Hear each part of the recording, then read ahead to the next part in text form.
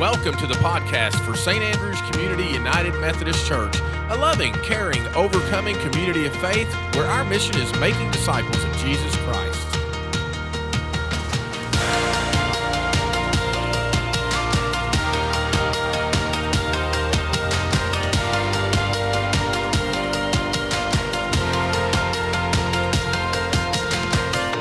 Hi, friends. Welcome back to the St. Andrew's podcast. So glad that you have joined us for another episode as we are looking at what to add to our faith. I am Pastor Stephanie Greenwald, the associate pastor here at St. Andrew's Community United Methodist Church.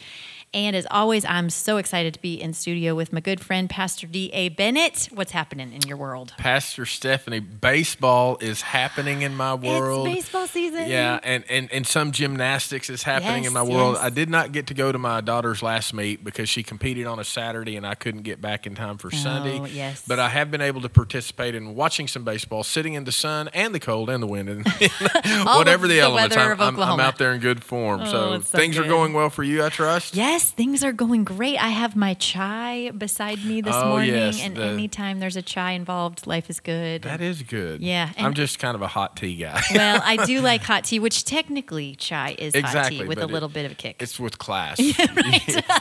Mine's, bargain basement hot tea. Nothing wrong with that. Not at all. Nothing wrong with that.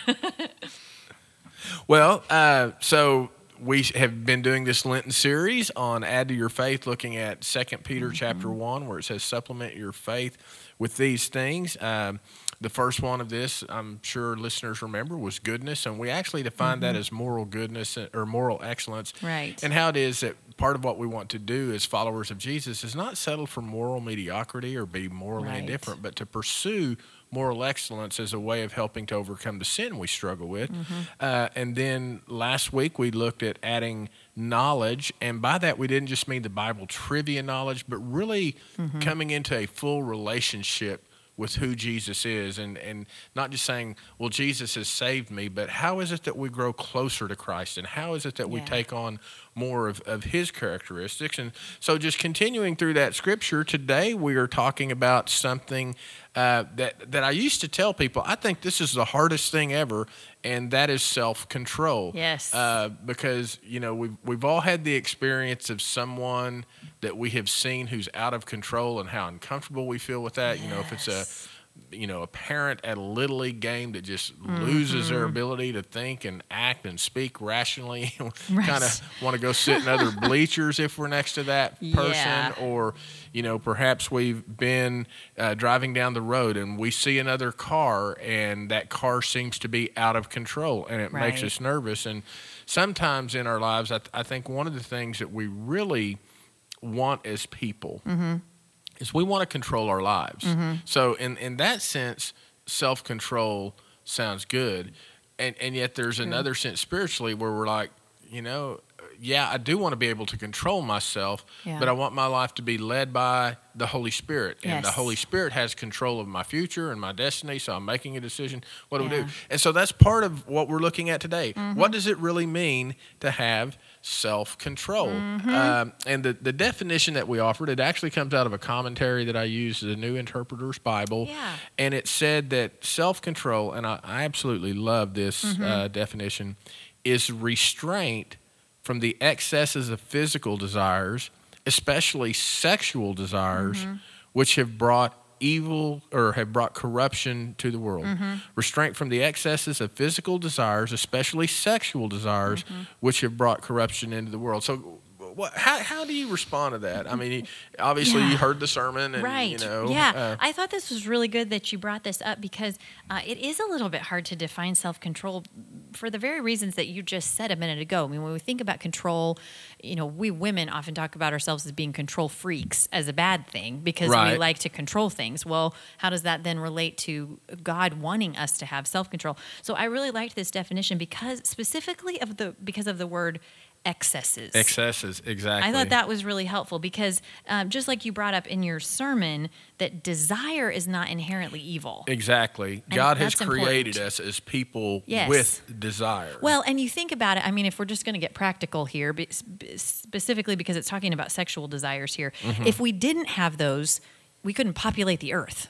I mean, Yeah. God said that we needed to populate the earth. That was a command that he gave us. Genesis chapter 1. Exactly. And then again, after he destroyed the earth in the flood, he said it again to Noah, like, be fruitful, multiply.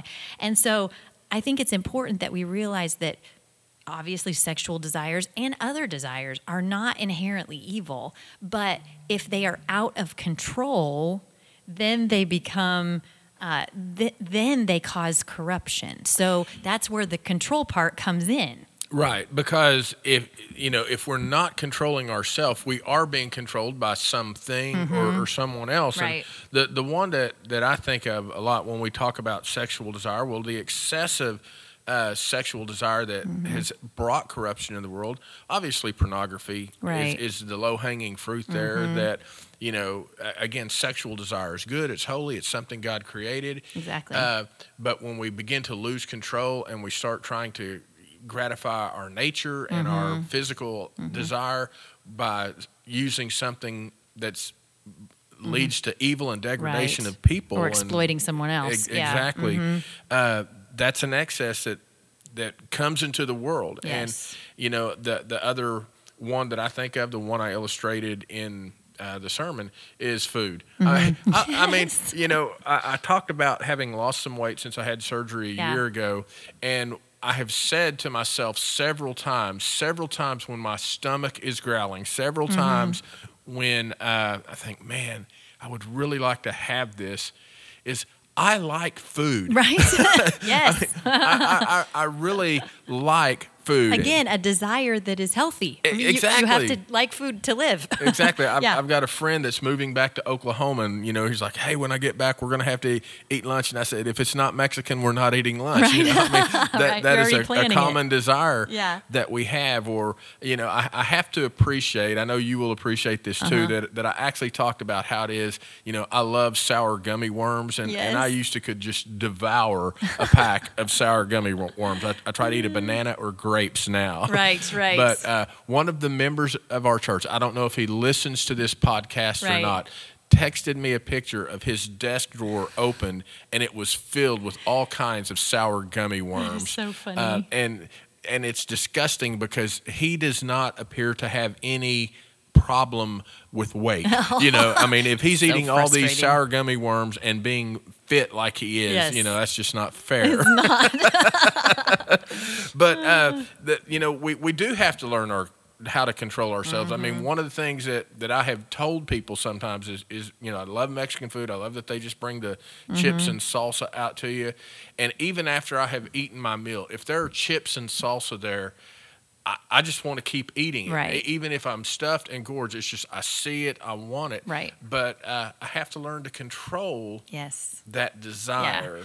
Well, and I also think about other things that you might not necessarily think about a desire, but it actually is. When I think about self-control, I think a lot about anger, because that's one of the things where I see people get out of control, and anger. There is desire involved in anger, because usually if you are angry about something, you're desiring that it's different. Right. So you're angry that it is the way that it is. And so I think about the use of self-control within anger is the same as with food or with sexual desire or anything like that, is that you have to submit to something. Right. We all have to submit to something. So we're either submitting to that excess of desire and letting it have control over us, or we decide, like you said a minute ago, to submit to the Holy Spirit Right. and let the Holy Spirit give us the strength to control ourselves. Because without that submission to the Holy Spirit, we really can't fully have self-control on our own. I love saying that, and part of what it reminds me of is how when I think of being controlled by the Holy Spirit, it's not that we're a puppet. Again, we don't lose our free will and our ability to choose whether Right. I'm going to be angry or whether I'm going to overeat or Right. overdrink or anything. Right. I'm still the one that makes that decision, but the evidence, the fruit of the Holy Spirit in our lives, and Paul writes about this to Galatians, one of the fruit is self-control. Right. And here's Peter saying you have to add self-control to your faith. And one of the things that we know about the ancient world the apostles first started preaching in, and I don't guess that's the ancient world. That's Right. but Right. Ancient to anybody over 25 Right. is when we read about Rome and Greece, those were pretty promiscuous cultures, Right, exactly. and when we read about the Bible and. In my quiet time this morning, I was reading at the end of Judges, and it talks about how this guy just, goes and decides he's going to join himself with a prostitute. The Holy Spirit helps us to rein in Yes. those desires so that we control Yes. what we do and our choices Yeah. and decisions. Now, when some people hear that, some people may say, well, the fun we had Sunday was showing the picture of the candy dish you keep Yes. outside your office. Right. I was glad to see a different kind of candy in there this week. It's not nearly as Is much that of helpful? a temptation as a Snickers or a Twix bar. Right, The right. York peppermint patties aren't something that typically, but the first time I walk by them, I go, I wonder if people are putting those in the refrigerator. 'Cause Oh, I know yes. some Oh, people right. prefer the chilled taste. But, some people say, well, it must take extreme discipline to walk by that every day. I'm not going to say there's not discipline involved in Right. that, but I do want us to talk about how there's a difference between self-control and self-discipline. I said in the sermon that maybe they're siblings, maybe they're cousins. Right. Sometimes when I think about it, I think it really, they're almost Siamese twins. They're joined, and the place they join is the self. Self, right. But one is discipline and one is control. And the way that we talked about self-discipline is my reaction to something. For example, I go to a baseball game, I'm watching the game, and I don't like the call that the umpire makes. My reaction is to yell at the umpire, which Yeah. I'm quite skilled at. I don't think I ever become a bad witness doing that. Right. But You help him out every so I often. try to do everything I can to let them know how they're doing. Right. If you ever sit by me at a baseball game, or you don't even have to sit by me. If you're in the park, you'll probably hear me at some point. If I feel like an umpire's made a bad call, umpires usually wear blue. So you say, "Come on, blue," And that's my reaction. Yeah, what do you mean that was a strike? What do you mean he was safe? That's a reaction that happens in the moment. However, a self-control is more of a response to how we're doing it. So I have said, "Come on, blue," so many times that's a reaction. But my response is, I know how to say that, and I know when to say that in such a way, again, that I don't lose control. I'm not a Right. bad witness to my faith. I'm just a fan participating, doing a fan's job at a game to Right. help the team I'm cheering for. That's the easy one that comes to my mind. But when you think about self-control, self-discipline, what are some of the thoughts that you have on that? Yeah, well, I think a lot about the fact that that discipline. I have to think about that. When Sorry. motivation runs out, Discipline takes over. over. Yeah, and I love that actually. I think about the fact that discipline, for me, when I think of self-discipline, it has a lot to do with what I do. So what I choose to do in terms of I'm going to read the Bible, a chapter a day. I'm going to pray faithfully. I'm, the things that I'm going to do. And so myself does that. Right. But when I think about self-control, then it obviously has to do with action, but it also is a little bit more also internal. So it starts with how I think about things, not just what I say or what I do that other people witness, but it is on the inside of Right. myself, and that's where it starts.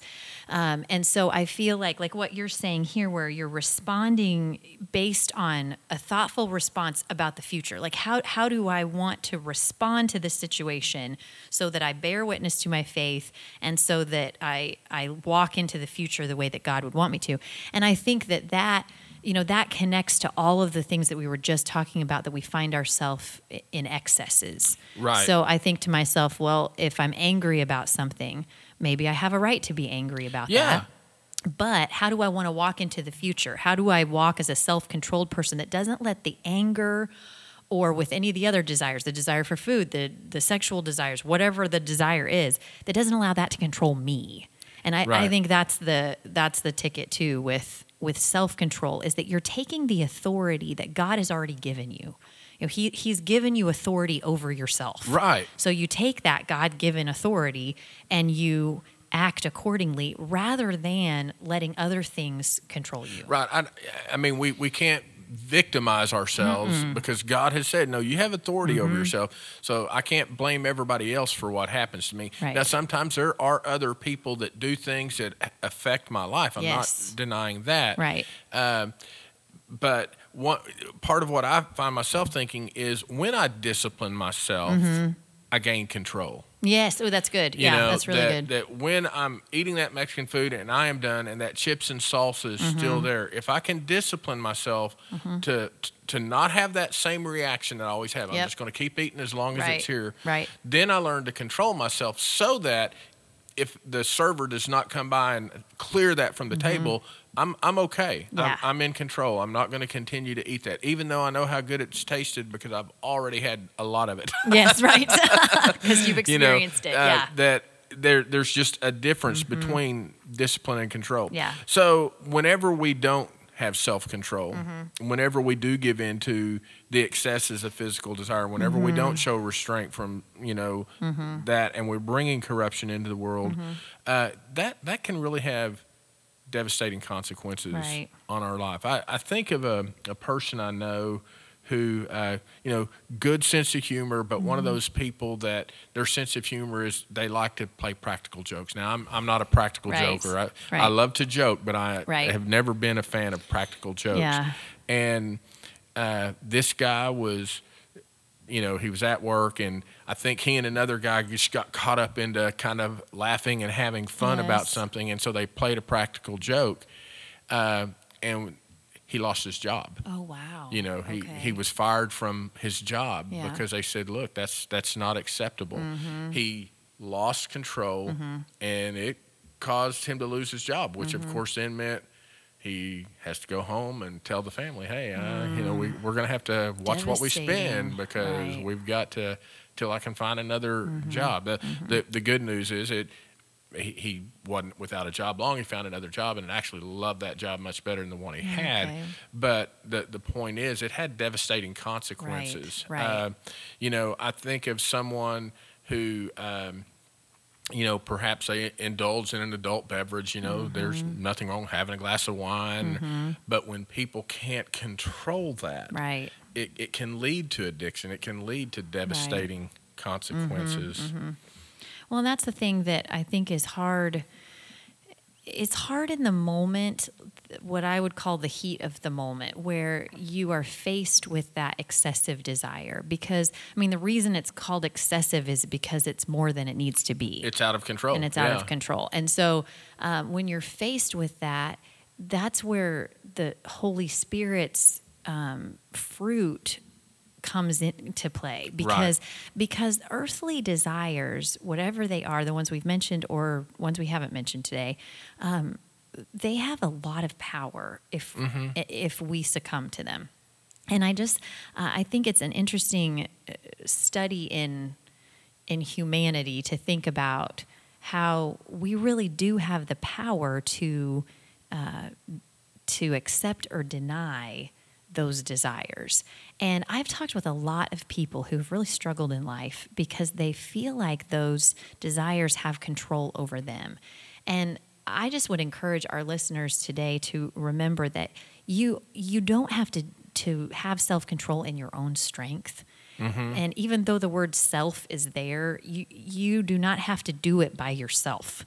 And so because God gives us that, it's part of who he is. So we have access to self-control because we have access to God and everything that is of God. So I would just encourage you, if you're in one of those places where you feel like you've already experienced devastating consequences, or you may, if you give in to the things that are excessive in your life right now that are drawing you to them, I would just encourage you to take a moment, stop, and ask God to provide his self-control so that you don't have to rely on your own strength to do it, but you begin to lean on him in order to have that self-control so that you don't have to experience those devastating consequences. Right. And again, I just want to reiterate, the desire itself is not wrong. Right. You know, we have desire. God created us. It's the excesses of that, and self-control is to show restraint over the excesses of that desire. Is it wrong for me to eat chips and salsa?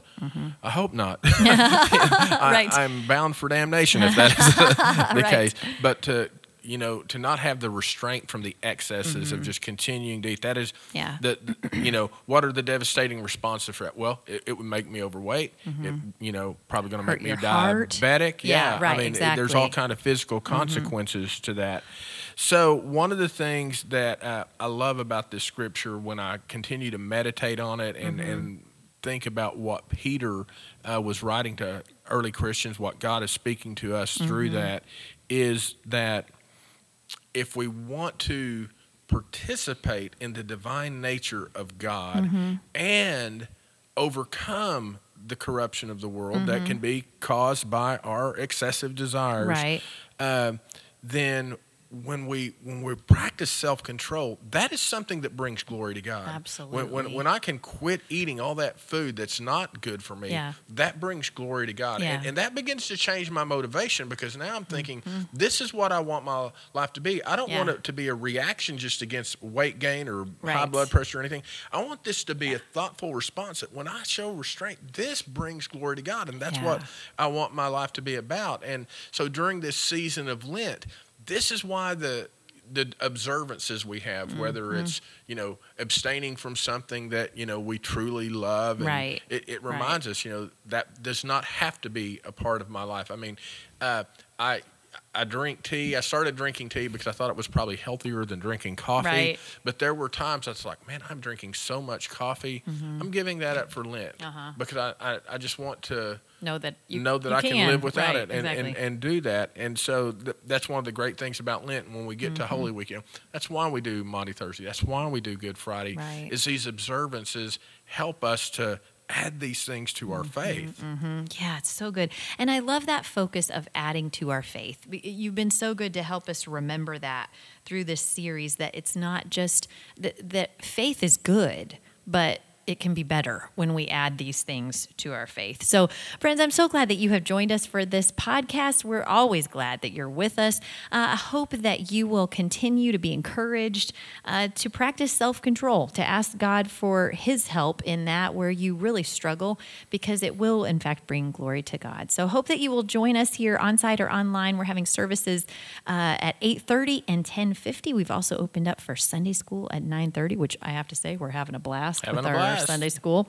But I hope that you will join us for that. Check us out on YouTube and Facebook and give us a shout out and a comment there. We'd love to hear you. And we just pray for you and hope that you will have a wonderful, wonderful week. Hey friends, D.A. Bennett, St. Andrews Community United Methodist Church. I want you to know that we are discovering some real blessing and benefit of digital discipleship, but we also want to talk to you about subscribing to our YouTube channel. Again, it's under the church's name, and you'll get some different video devotions each day. So if you're looking for another venue, maybe it'll work for you. God bless.